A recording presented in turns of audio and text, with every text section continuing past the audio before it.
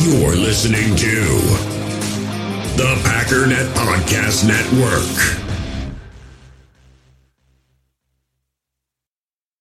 With threats to our nation waiting around every corner, adaptability is more important than ever. When conditions change without notice, quick strategic thinking is crucial. And with obstacles consistently impending, determination is essential in overcoming them. It's this willingness, decisiveness, and resilience that sets Marines apart. With our fighting spirit, we don't just fight battles, we win them. Marines are the constant our nation counts on to fight the unknown. And through adaptable problem solving, we do just that.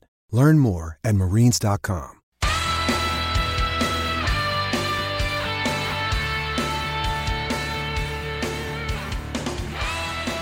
Ladies and gentlemen, welcome once again to the Packernet Podcast. I am your host and resident fanalist, as always, Ryan Schlip. Check us out online, packernet.com. Find me on Twitter, pack_daddy. So today, on this day in history, we're going to be looking back 365 days ago, and it was a fun little time because I just got done, and I deleted it out of yesterday's episode. I try to take out as much junk as I can, edit out preliminaries and whatnot.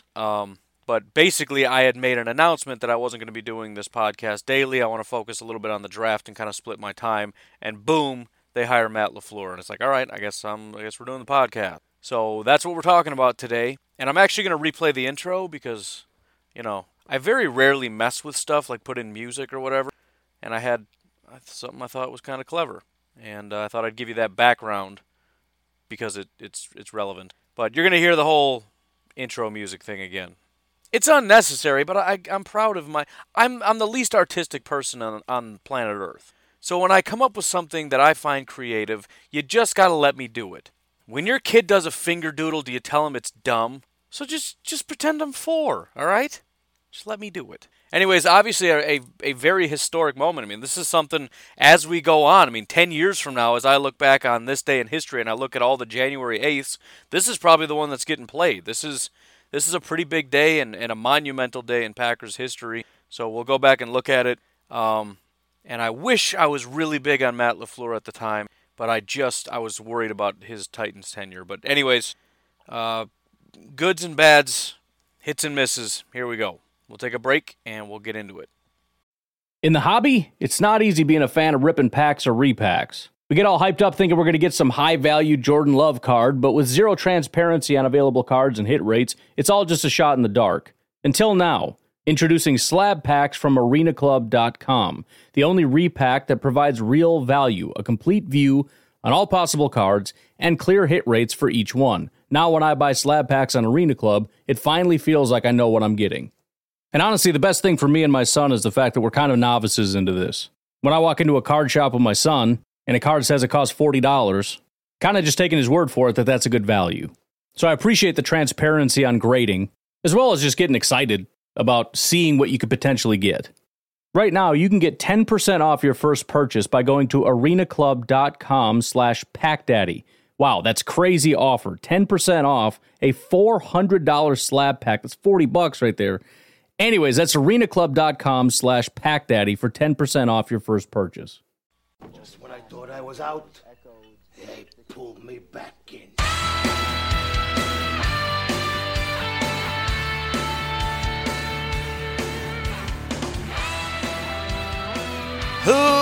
Ladies and gentlemen, welcome once again to the Packernet Podcast. I am your host and resident fanalist, as always, Ryan Schlip.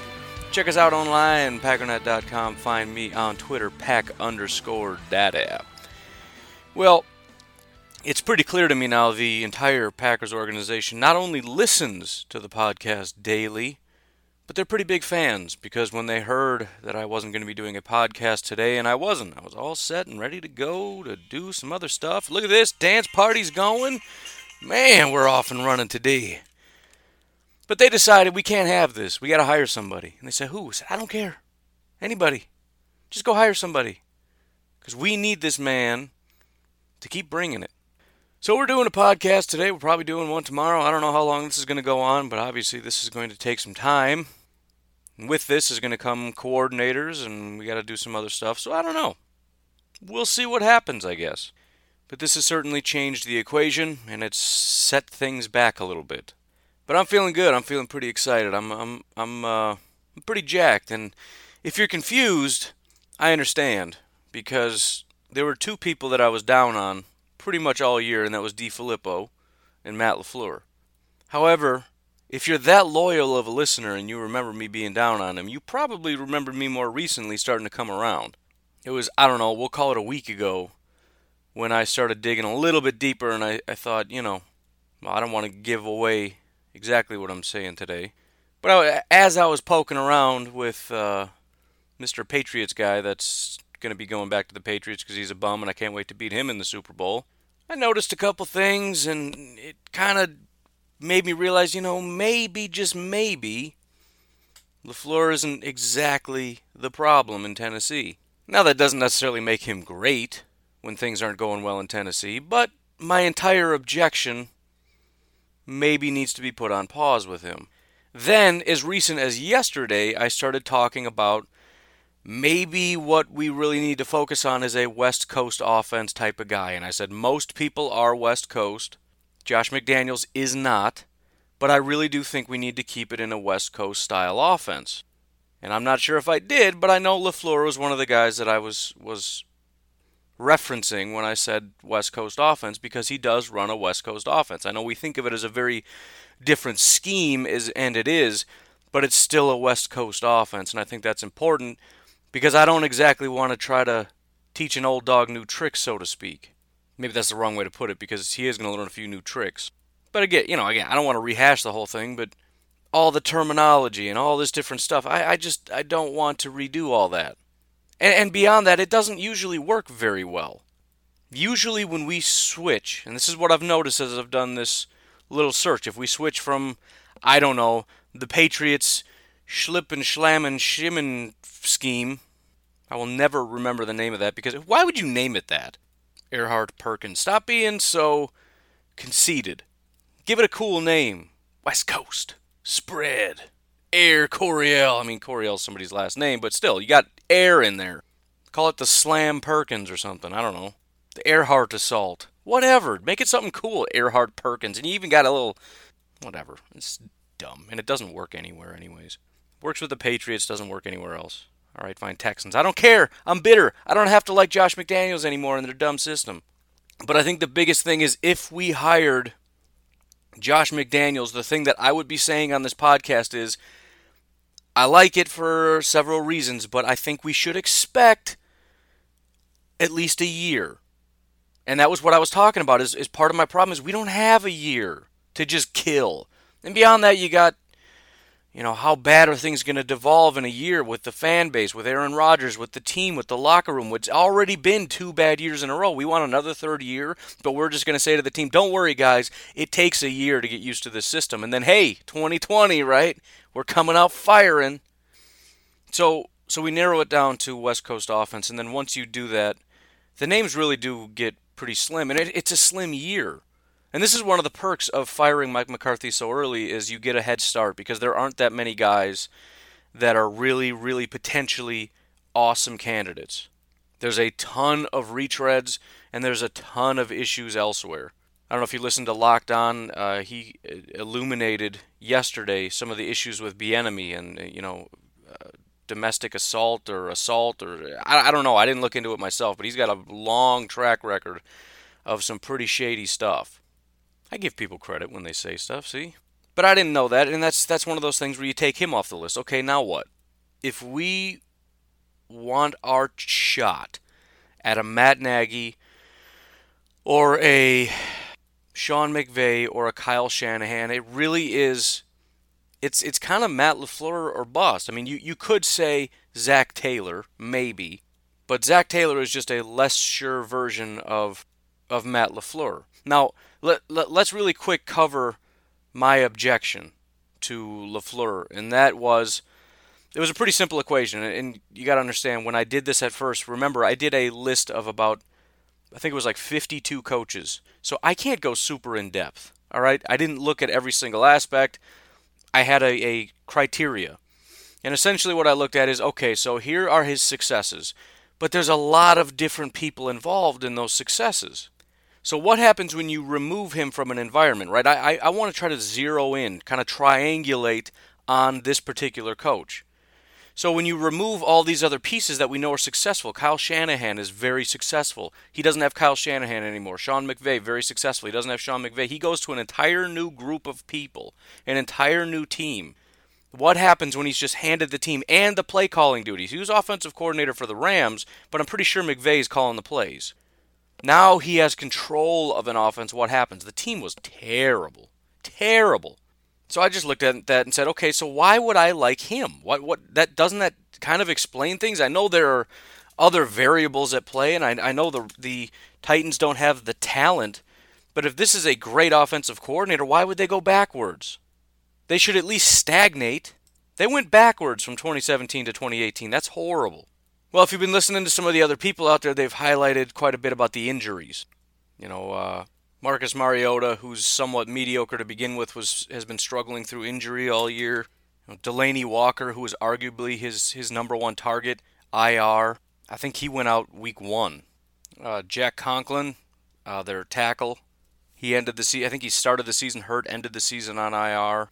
I mean, it's not horrible compared to a lot of other teams, but it's just, there's been injuries. But here's the thing that I'm a little bit more focused on. First of all, I want to point something out. This was, according to Pro Football Focus, Marcus Mariota's best year. It's not that much better than last year. It was almost identical, but it was still better. Marcus Mariota, with an injury, didn't regress. He actually got a little bit better.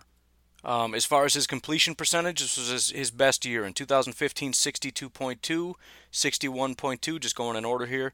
62.0. This year, 68.9. So 62, 61, 62. This year with LaFleur, 69. That's pretty impressive. Now, yardage, complete trash. 2,528. Now, part of that is him only playing 14 games, which still doesn't average out very high. But he's never really had a lot. He had 2,815, 2015. He had 34, then 32, then 25. Part of that has to do with how much they run the ball, which we'll talk about in a little bit, but it's not super great. Interceptions on the season, only 8. That was his lowest ever. So going in order from 2015, 10, 9, 15, 8. As a percentage, it was his second lowest, which I guess makes, it's a little more accurate. But still a good year for that. If you look at his yards per attempt, 7.6, which is actually exactly consistent with 3 of his last 4 years have been 7.6. You want to know something else, though, that really stands out, and this is something I noticed when I started watching more Titans games, which I'm going to be doing more of. Look at sack percentage. Percentage of times when he was sacked trying to throw a pass. Last year, 5.6%. This year, 11.3%. He just got wrecked this year. The offensive line was trash. They had very little ability to run the ball. Every time I saw him try to run the ball, they couldn't go anywhere. And Mariota was always running for it. I mentioned that recently. I went back and watched some Titans games because I wanted to see LaFleur and I wanted to see his system. I talked about it on the podcast. I said, I wanted to get a better look at LaFleur to see was there something wrong with the scheme or was it the team? And I said I didn't see anything wrong. When the play was executed, everything seemed fine. But when they try to run the ball, there's nowhere to go. Occasionally, Mariota would miss passes. Otherwise, he's running for his life. He's getting sacked. So things in that regard were just not very good. So that's taken a little bit of the pressure off of LaFleur, which is what I said in that episode. Here is sort of the biggest thing, and I think I already said this, but I'm going to say it again.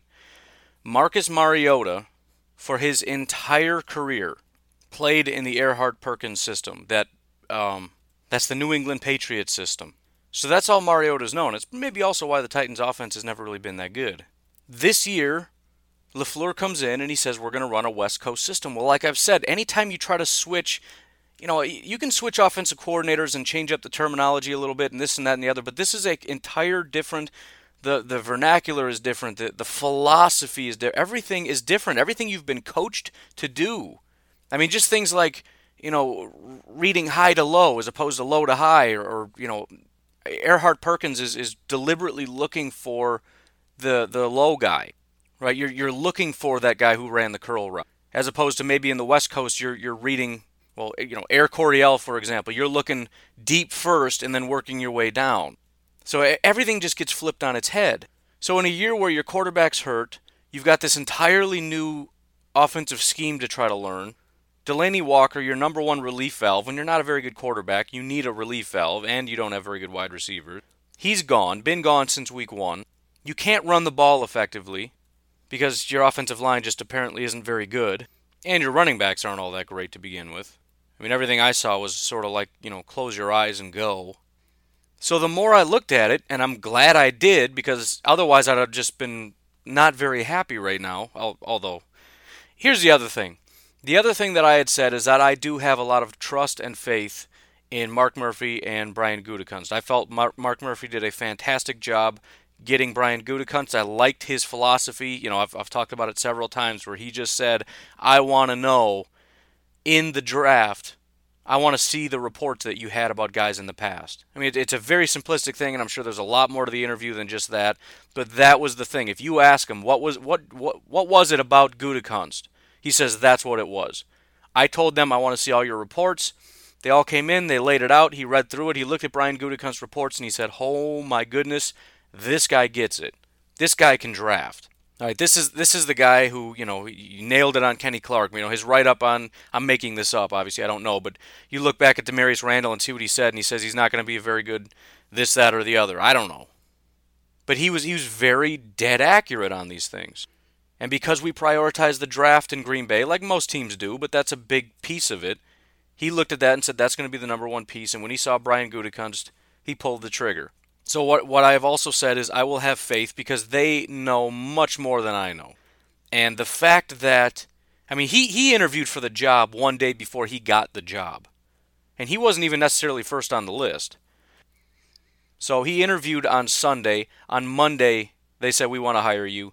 And LaFleur said yes. Everything about this, I'm really starting to fall in love with. Absolutely everything.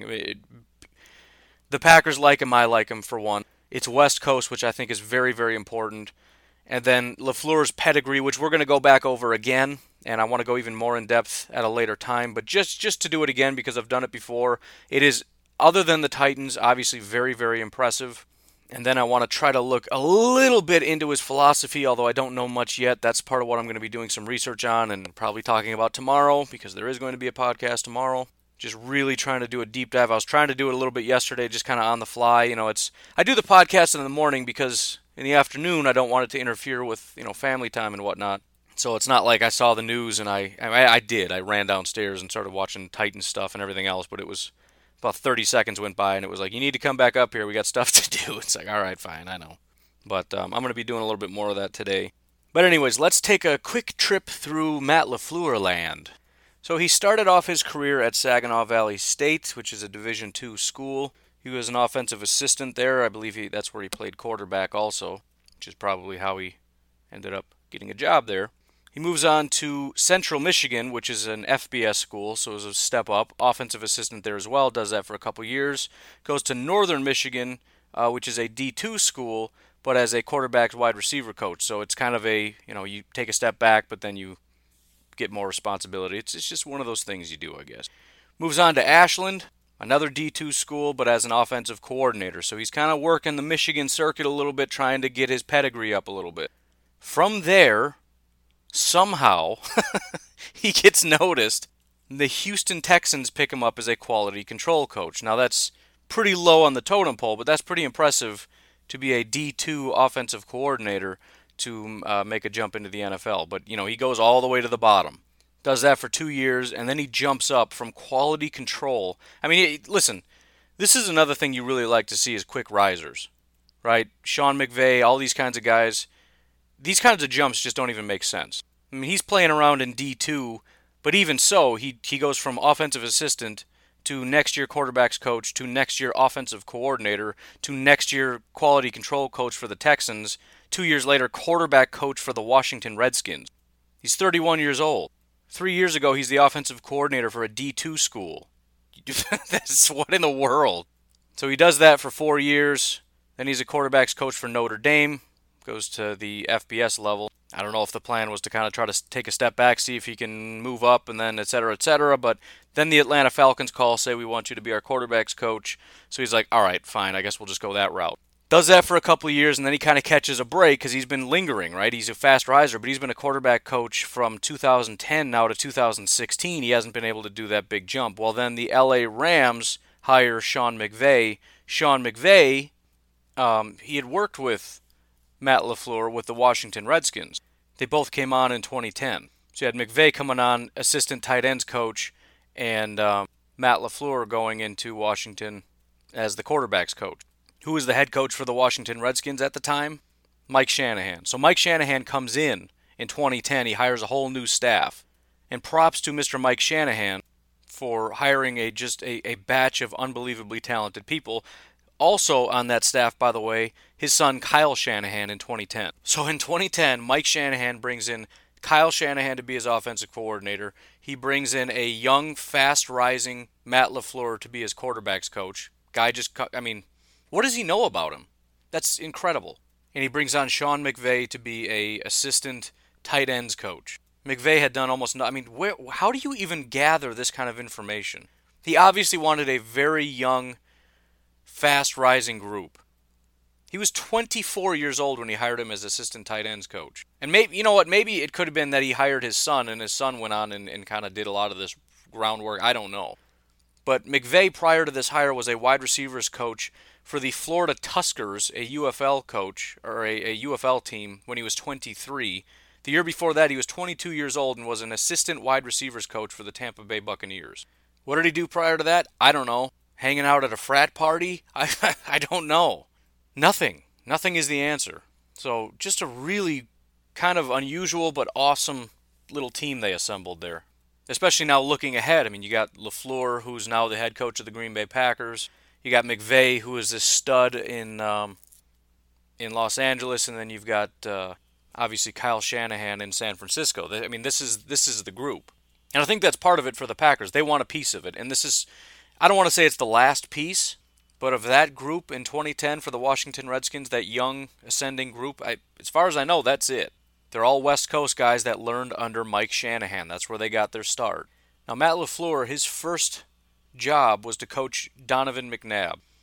Now, this is 31-year-old LaFleur, who's, again, basically a D2 coach who was a quality control guy for the Houston Texans at 31 years old, who is now coming in to coach 34-year-old Donovan McNabb, who has been a quarterback since 1999. In 2011, they hand over the keys to Rex Grossman. He was there last year as well. For 3 of those games, it was also John Beck, but Rex Grossman was the guy, which I feel sorry for LaFleur for having to be his coach. Obviously, we know who Rex Grossman is and what he's capable of, and the answer is not very much. 57.9 completion percentage, 3,100 yards, 16 touchdowns, 20 interceptions. Oh, seriously? 20 interceptions? Wow. That's pretty incredible. The very next year, he gets his third quarterback now, and this is Robert Griffin III. Now, remember, when he came out hot. And that's something that's pretty impressive is what he's done with quarterbacks. Now, I know Donovan, it wasn't a great year, but this guy's already, this was his second to last year playing in the NFL. It was his first year with the Redskins, his last year with the Redskins. Rex Grossman steps up. He's not good because he's Rex Grossman. Now Robert Griffin comes in, very young, very athletic, very talented, and also very, he's new. He's not like an older guy looking down on everybody else. He's coming in like, okay, teach me stuff. And this is also the third year for LaFleur to know the Mike Shanahan team, the Kyle Shanahan offense, to understand how to be a coach, right? He's kind of getting into his groove a little bit. He comes out of the gate firing, playing 15 games, 65.6 completion percentage, 3,200 yards, which, isn't a lot. 20 touchdowns, 5 interceptions, 102.4 quarterback rating. And Pro Football Focus had him graded as the 4th best quarterback in the NFL, if you can believe that, as a passer. His passing grade was 4th best. So this isn't like, yeah, he was good because he ran around. No. 4th best passing grade. His run grade wasn't even very good. As a matter of fact, it dragged him down. His overall grade, he was 8th. But as a passer, 4th.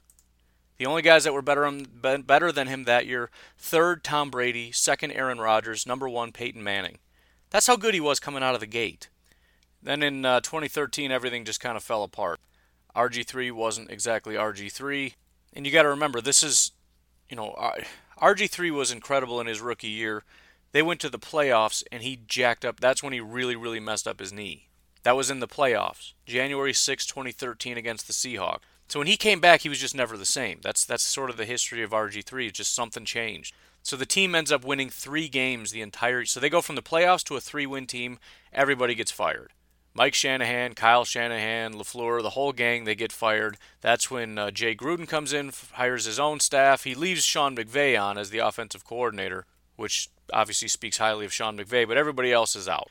From there, he gets hired by Brian Kelly, the Notre Dame coach, currently the Notre Dame coach as well, the quarterback coach for Everett Golson.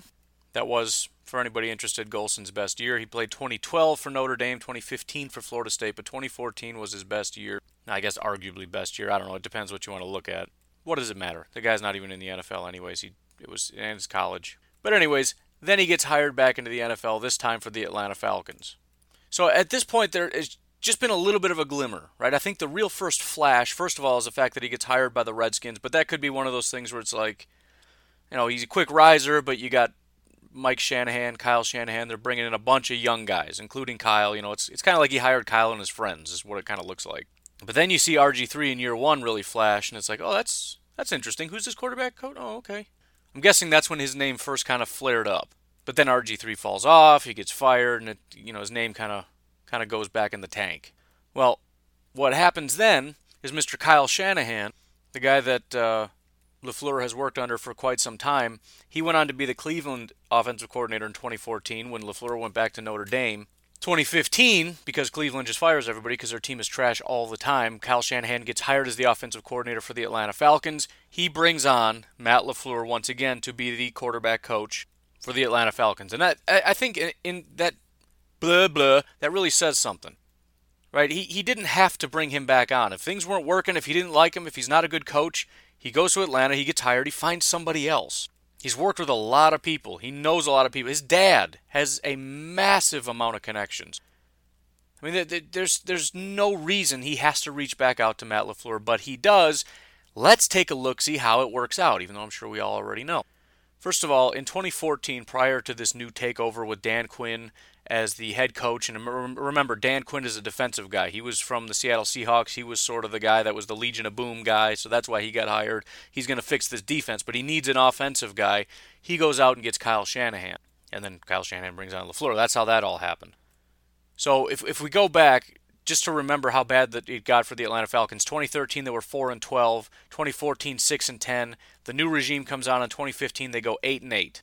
Matt Ryan kind of just, I guess we could say, flatlines. He doesn't really look any different. He threw for 4,500 yards, which is a lot for, LaFleur's not used to that. He's used to 2,000, 3,000 kind of yards. But this is a different kind of quarterback and a different kind of team. But 4,500 yards for Matt Ryan isn't all that impressive. That's kind of par for the course. 21 touchdowns is actually very low. 16 interceptions is relatively high. So it's not super great in 2015. 2016, year 2, under LaFleur, under Quinn, under Shanahan. And also, let me just remind you of something. As I said, when you switch from one scheme to a new scheme, things take about a year to get fixed up. 2014, what was the offensive system under Mike Smith in the Atlanta Falcons? It was Air Coryell. 2015, Kyle Shanahan runs a what? West Coast. It took a year. So what happened after that 1 year? In 2016, after learning West Coast for a year, he's got 1 year under his belt. First of all, he was selected to the Pro Bowl, which is the 4th time and the last time. 4th time in his career. He hasn't been selected since, but it was also the first time ever and only time in his career he was first team All-Pro. The team went 11-5. His completion percentage was 69.9, which did not lead the NFL, but it was the highest completion percentage he's ever had in his career. He threw for 4,944 yards, which is it's the most he's thrown for in his career. 2018, he's having a really good year. It's pretty close, right? 69.4 completion percentage, 4,924 yards. So he's 20 yards off, but guess what? Still wasn't the 2016 team. He threw for 38 touchdowns, most in his entire career. His touchdown percentage, 7.1. His second highest touchdown percentage of his entire career was 2018, 5.8. His average for his career is 4.8. It was 7.1% in 2016. He threw 7 interceptions, which is the lowest of his career, tying 2018. He led the NFL in yards per attempt at 9.3. He led the NFL in average yards per attempt at 10.1. He led the NFL in yards per catch in 13.3. He led the NFL in quarterback rating at 117.1, in quarterback rating at 79.4. He led the NFL in net yards per attempt at 8.25. He led the NFL in average net yards per attempt passing at 9.03. And then also, if you look at Pro Football Focus, they have what's called the approximate value, which is they try to put a value on a player, and he was number one according to them. So easily he was, statistically he was probably the best quarterback in 2016. He was great. Again, first team All-Pro, only time in his entire career. So it was unbelievable. He had the best year he's ever had in 2016. And we know Matt Ryan has had some very good years with the Atlanta Falcons. You also might remember that was the year that Green Bay lost to the Atlanta Falcons in the playoffs. Do you remember playing them and just thinking, I've never seen an offense like this? I mean, it literally was the most dominant offense I maybe have ever seen. That was Kyle Shanahan and Matt LaFleur. That was their offense. Something else to note here, this is not an air raid system. This is not the Green Bay Packers where it's just drop back and throw, drop back and throw, drop back and throw. The 2016 Atlanta Falcons were 26th in passing attempts. They were 12th in rushing attempts. Let me say that again. 26th in passing attempts, 12th in rushing attempts. They threw the ball less than almost any team in the NFL. There were only, 6 teams that threw the ball less than the Atlanta Falcons in 2016? That's really impressive, and that's going to be a trend that we're going to see with LaFleur. You look at it and you look at the success of the quarterbacks and you go, yeah, well, it's easy to be successful when you throw all the time, like Aaron Rodgers does. He doesn't throw all the time. He throws very few times. He runs a lot. Kyle Shanahan runs the ball a lot. All right, remember we talked about Kyle Shanahan. Remember we talked about how Kyle Shanahan and how he used to practice running the ball and how they used to, actually practice it. Like they would run and drill running and how important it was and how good these San Francisco 49ers are at running the ball. Who was the guy he talked with? I think it was Ryan Grant. Ryan Grant was on, I'm out of time. I'm blanking on his name. Aaron Nagler, he talked with him. And he talked about how Kyle Shanahan would drill running and how important it was, and they would practice it over and over. And he said in Green Bay with Mike McCarthy, they didn't practice running the football. Like that just wasn't a part of it. It was all about passing. That's all that mattered to this team was passing. And I remember saying, I wonder what it would be like. Can you imagine Aaron Jones if he played for Kyle Shanahan? Guess what, ladies and gentlemen? He basically is going to. The Green Bay Packers are going to run the ball a lot. Probably more than we like. But please understand, as I'm trying to illustrate to you, that doesn't mean Aaron Rodgers' stats are going to go in the tank.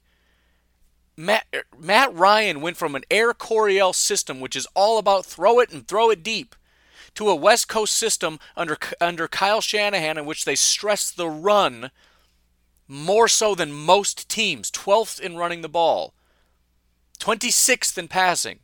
But he had his best year statistically, including yardage, including touchdowns. Running the ball and doing it well doesn't mean you can't throw the ball. We've been lied to, ladies and gentlemen. We've been lied to. We thought you had to just throw the ball all the time and only practice throwing the ball and be number one in passing every single year. That's how you get Aaron Rodgers. You never take the ball out of Rodgers' hand. You never do it. If you're going to run it, you do it twice in the game, and that's it, to keep him honest. You got to let him know. You never know when it's coming.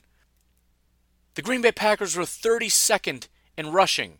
I don't want to skip ahead, but as I said, I'm out of time. Let me fast forward a bit. Let's finish it. Los Angeles Rams, he goes there. What happens to the Rams? They break out. The Rams have been trash forever. But they brought in the Kyle Shanahan offense. They brought in the more, they brought in this creative, lot of motion, lot of bunches, lot of all this different stuff. But it's still the Kyle Shanahan offense. How do I know Sean McVay's running that? First of all, aside from the fact that it looks like it, guess what their offense looked like in 2017 as far as running and passing. 24th in passing, 9th in rushing. See, we look at it as this high-flying passing offense. It's not. It's not.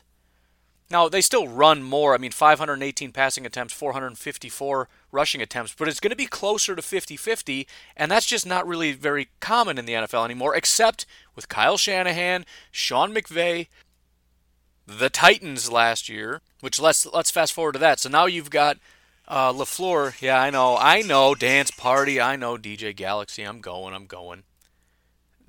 So the Green Bay Packers were 32nd in rushing attempts. Just didn't do it. Just like, nope, I don't care, we're not running it. It's like, yeah, but you got a pretty good running back. Maybe you try it sometimes. Nah, never.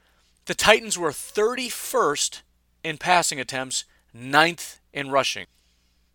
They passed the ball less than they ran the ball. 437 passing attempts, 454 rushing attempts. I don't think that's what it's going to look like. Again, we got to remember that this is going to be tailored to the Green Bay Packers offense. The reason you had that in Tennessee is because their quarterback was hurt and not very good, and their wide receivers aren't very good, and their best passing weapon is on IR. And they've got a decent offensive line and a decent, they got like a powerful offensive line and a powerful running back, so we're probably going to stress that a little bit more. But understand, it's going to be a lot more running than we're used to. And beyond that, it's going to be a more, how do I say it? It's possible that the offensive line is just going to be better. Now, I don't know what that means as far as pass blocking, but as far as run blocking, just because, again, we're practicing it. Right? Why are the Packers always terrible at run blocking? Because they don't practice it. Why are they so good at pass blocking? Because all they do in practice is pass the ball. If I had more time, I'll go find the clip. Or maybe I'll do it tomorrow of what was said with Aaron Nagler that one time. But just go find it. So anyways, as far as fantasy football is concerned, expect the Packers to run the ball more. But beyond that, also expect them to be better. Expect the run blocking to improve. And that's sort of the other thing, and I'm going to end on this because I got to get going. I know it's a short episode, but I started very late. Sorry, my bad. But if I'm Gutekunst and I want to tailor a team to Shanahan, one of the things I'm going to be focused on is offensive line. Because it is a more, listen, it seems more, foofy, right? They got all the motion and all this. It's like trickery. We think of it as like trick plays. It's not really trick plays. I don't even want to say simplify. They take the pressure off the wide receivers and use scheme a little bit more. So it's not just you have to win. It's just they set it up so that somebody should be open. But in reality, Kyle Shanahan and Sean McVay and LaFleur, I think one of the most underrated qualities of these guys is what they do for the run game. The highest graded player on this team was Derrick Henry for the Titans. Derrick Henry last year was in the good category. He was borderline elite this year. You look at Todd Gurley. Todd Gurley in 2015 and 2016 really wasn't very good. In 2017, under Kyle Shanahan, especially as the offensive coordinator, he had his best year in 2017. Now, he's still better in 2018, but he regressed a little bit. I'm not saying Sean McVay is, Kyle Shanahan, LaFleur. LaFleur is who we're talking about. Kyle Shanahan is not our coach. LaFleur is our coach. With LaFleur as their offensive coordinator in 2017, Todd Gurley had his best year. They stressed the run more. In 2016, he was below average. Gurley was below average in 2016. He was very good. So I'm just going to give you the numbers. 2016, 57.3, 60 is average. 2017, 82.6. And you know what? As a receiver is where he really made his money. He was a very good receiver in 2017. 2018, 78.8. Not quite as good as 2017, but a heck of a lot better than 57.3. You look at the emergence of a guy like Matt Breida. He's not even the guy. He just kind of came out of nowhere. 2017 was his only other year. He was average. He went from 63.9 to 76.1. The big thing for him, receiver. He was an abysmal receiver in 2017. He was an elite receiver in 2018. Raheem Mostert? No idea who he is. Let me just run through his numbers since 2015. 58.1, 65.5, 35.9. 2018, 73.0. What happened? The 49ers just stress running. It's not about these guys even getting better. It's just the run system works better. Everybody wants to talk about the passing. Don't forget about the running, man. They stress it a lot. The offensive line, the scheme, everything just makes more sense. Guys just play better. That's not even close. I don't even know who this guy is. 58, 65, 35, 73. Just better. Alfred Morris wasn't any better, but whatever. He's just kind of Alfred Morris, I guess. I don't know. He's been kind of 2012 he was elite. 2013 he was very good. Since then he's been average or worse. But that is a very, very important key. And let's also not forget, you look at San Francisco and what they did for Kyle Shanahan when he came on. Who was their first-round draft pick this past year? Mike McGlinchey, right tackle. He came in and he was right out of the gate. Not only a very good player, it was. Let me just look real quick and see what's happened here. Yes, he's a dominant run blocker. Pass blocking, he's pretty average. Run blocking though, he's very, very good at it. Nobody's a better run blocker than pass blocker in the NFL. Mike McGlinchey is. The GM of the San Francisco 49ers knows Kyle Shanahan, knows what Kyle Shanahan wants and needs in the system he runs, and he understood that offensive line is going to be very important. It was a very smart pick. I liked it at the time, not even knowing anything about Kyle Shanahan. Makes a lot of sense. Now, I'm not saying we're going to take a first-round pick because I don't know that that's the case. Definitely not our first-round pick, unless Jonah Williams falls, which would be a right tackle.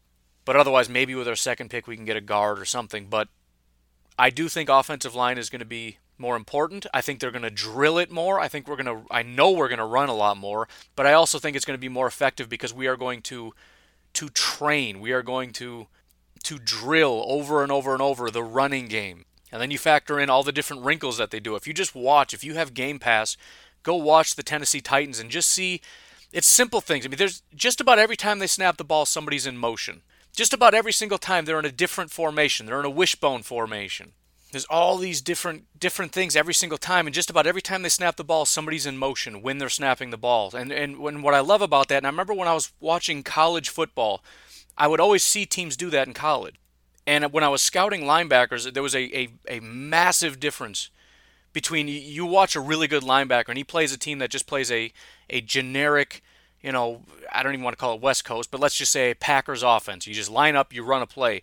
Those linebackers are dominant. You want to know when the linebackers were terrible? When they played teams like this where you had guys in motion at the snap, because as they're snapping the ball, you don't know if it's going to be a jet sweep. If they're going to give it to the guy, he'll fake hand it to him, he'll pull it. Well, as he's handing it to the guy, you got the linebacker trying to run to the outside because he thinks it's a jet sweep. And that little stutter step to the outside, he pulls it, he throws it the opposite direction, linebacker can't get there. It's always just these it just messes with linebackers. If you've got, for example, the Bears with Roquan Smith, you get these guys that are super fast, you get them going really fast in the wrong direction, game over. And even things like that just in the running game, you get a guy doing that, and then you just hand the ball off to the running back. Linebackers are out of position. Now you got your offensive line who can just wash him out of the play because he's not where he needs to be. He can't square up and take him on and shed the block and make a tackle. He's already the wrong direction. All we got to do is wall him off. Get up to the next level and just say, nope, not coming this way. We got a guy coming through. Stand back, please, sir. Little stuff like that not just helps in the passing game, but helps in the running game. So many different things. And then, of course, every once in a while they actually give it to the guy, and it is a jet sweep. So you get guys, we'll see. Maybe with the speed we have in Marquez or EQ, you'll start to see those guys running those kinds of plays more often. But I'm beyond excited. I'm really excited to try to dive in and dig in and learn more about the Shanahan offense. But just be prepared, man. It's going to look different. They're going to be not just in crazy formations, which it was funny. I was talking to a friend of mine yesterday, and it was like, you just kind of know what the Packers are doing. Based on down and distance and formation, it's like, this is what they're doing. And occasionally it's like, oh, they didn't run it there. Really thought they were going to. But you just always know. But again, when you watch the Titans, it's like, I don't even know what formation that is. Then you got guys running this way, and then, they'll run. I can't even describe it. Just there's a bunch of different formations, and then from those formations, they have guys going in all these different directions. Sometimes they go this way. Sometimes it's a run. Sometimes it's a pass. Sometimes they're running out in the flat. Sometimes they're staying into block. It just, you never know. The last play I saw the Titans run, they had 3 guys in the backfield. I don't know if it was 2 running backs and a tight end or what. I mean, that's just, what do you even do with that? The defense has more to prepare for. It's not even gimmicky. It's just giving the offense a little bit of an advantage, which is something that Aaron Rodgers and the Packers never had. It was sort of like, you line up, you pretty much know what we're going to do, but you know what, we're going to beat you anyways. Kyle Shanahan says, forget all that. Put the stress on the defense. Make them try to figure it out. We should be the ones that know the play, and they don't. That gives us the advantage. Why are we leveling the playing field for them? You don't know what we're going to do, and you have to guess. And if you guess wrong, we're going to hurt you. And the thing is, what Marcus Mariota can't do, Aaron Rodgers can. The ability to make decisions with these read option type things where you can hand it, you can pull it and throw, you can do all these different things. His ability to read the defense and see what they're doing. right? With all the motion, you can read what they're doing. You can, whatever. Are the linebackers moving? Those split-second decisions that you need to be able to run this kind of an offense. Do I hand it? Do I pass it? Do I take it myself? Whatever. These things are you need a quarterback with a high processor, and I don't know there's too many people with a higher processor than Aaron Rodgers. So yes, I'm very excited. And no, I don't want to stop talking, but I have to. So be excited. Be of good cheer, ladies and gentlemen. I'm very excited to see what this offense is going to look like. I would be surprised if we don't improve. Again, what I've said in the past is the Packers are a better roster, and this is actually a question that I got via Twitter, wanting to compare us to some of the better teams, and I'm going to do that. Just looking at our roster, this is a better team than what we ended the season on. So what I've said is even if we get a head coach that's just a 0, right? McCarthy was a negative, obviously, because we played less than we should have. If we just get back to 0, I think we were a 9-win team. Not that that's all that fantastic, but if Shanahan and this offense and the system works, we can not only be a 9-win team, we could be 10, 11-win team. In other words, there's 0 reason in my mind. And again, we have the draft. If we make a move, I don't know, I'm just saying, Antonio Brown, whatever it happens to be, doesn't have to be AB. Could always draft a guy, if we have the opportunity to get a Hollywood Brown type with our second pick. I mean, you want to, well, never mind, whatever. I don't think it's that far-fetched to say that it's entirely possible we could be a playoff team. Even in, the news is we're probably keeping Pettine. A lot of Packer fans don't like that, but I really do think that's somewhat of a shallow view of things. What was the defense early in the season when everybody was healthy? And by the way, healthy doesn't even mean good. We didn't have edge rushers. Mike Daniels is not having a fantastic year. Outside of Jair, we did not have very good corners. I know everybody thinks Kevin King is great. He's not very good. He hasn't been so far. Maybe he will be. He hasn't been. Josh Jackson, not very good. We have not really had any safeties. Linebackers, Jake Ryan's out. Blake Martinez is decent. Oren Burks is no good. Morrison's not very good. So with very limited ability, when that defense was healthy, they were pretty decent. At the very least, we weren't getting gashed. It wasn't until the end of the year when we lost everybody. We lost Kenny Clark. We lost Mike Daniels. We lost Kevin King. We lost our safeties. We lost Ha-Ha. As much as everybody thinks that was an upgrade, it wasn't. Tremont is no good as a safety. Slightly better tackler maybe, but as far as defending the pass, he's not as good. So I'm excited. We're likely keeping Mike Pettine. I'm very excited to explore some options as far as offensive coordinator, to be able to look into these guys, learn more about this offensive system. Oh, very happy, very happy. But anyways, I got to go. You folks enjoy your Tuesday. It is the worst day of the week, but I feel like today will be a little bit of a better one. Have a great day. Talk to you later. Bye-bye.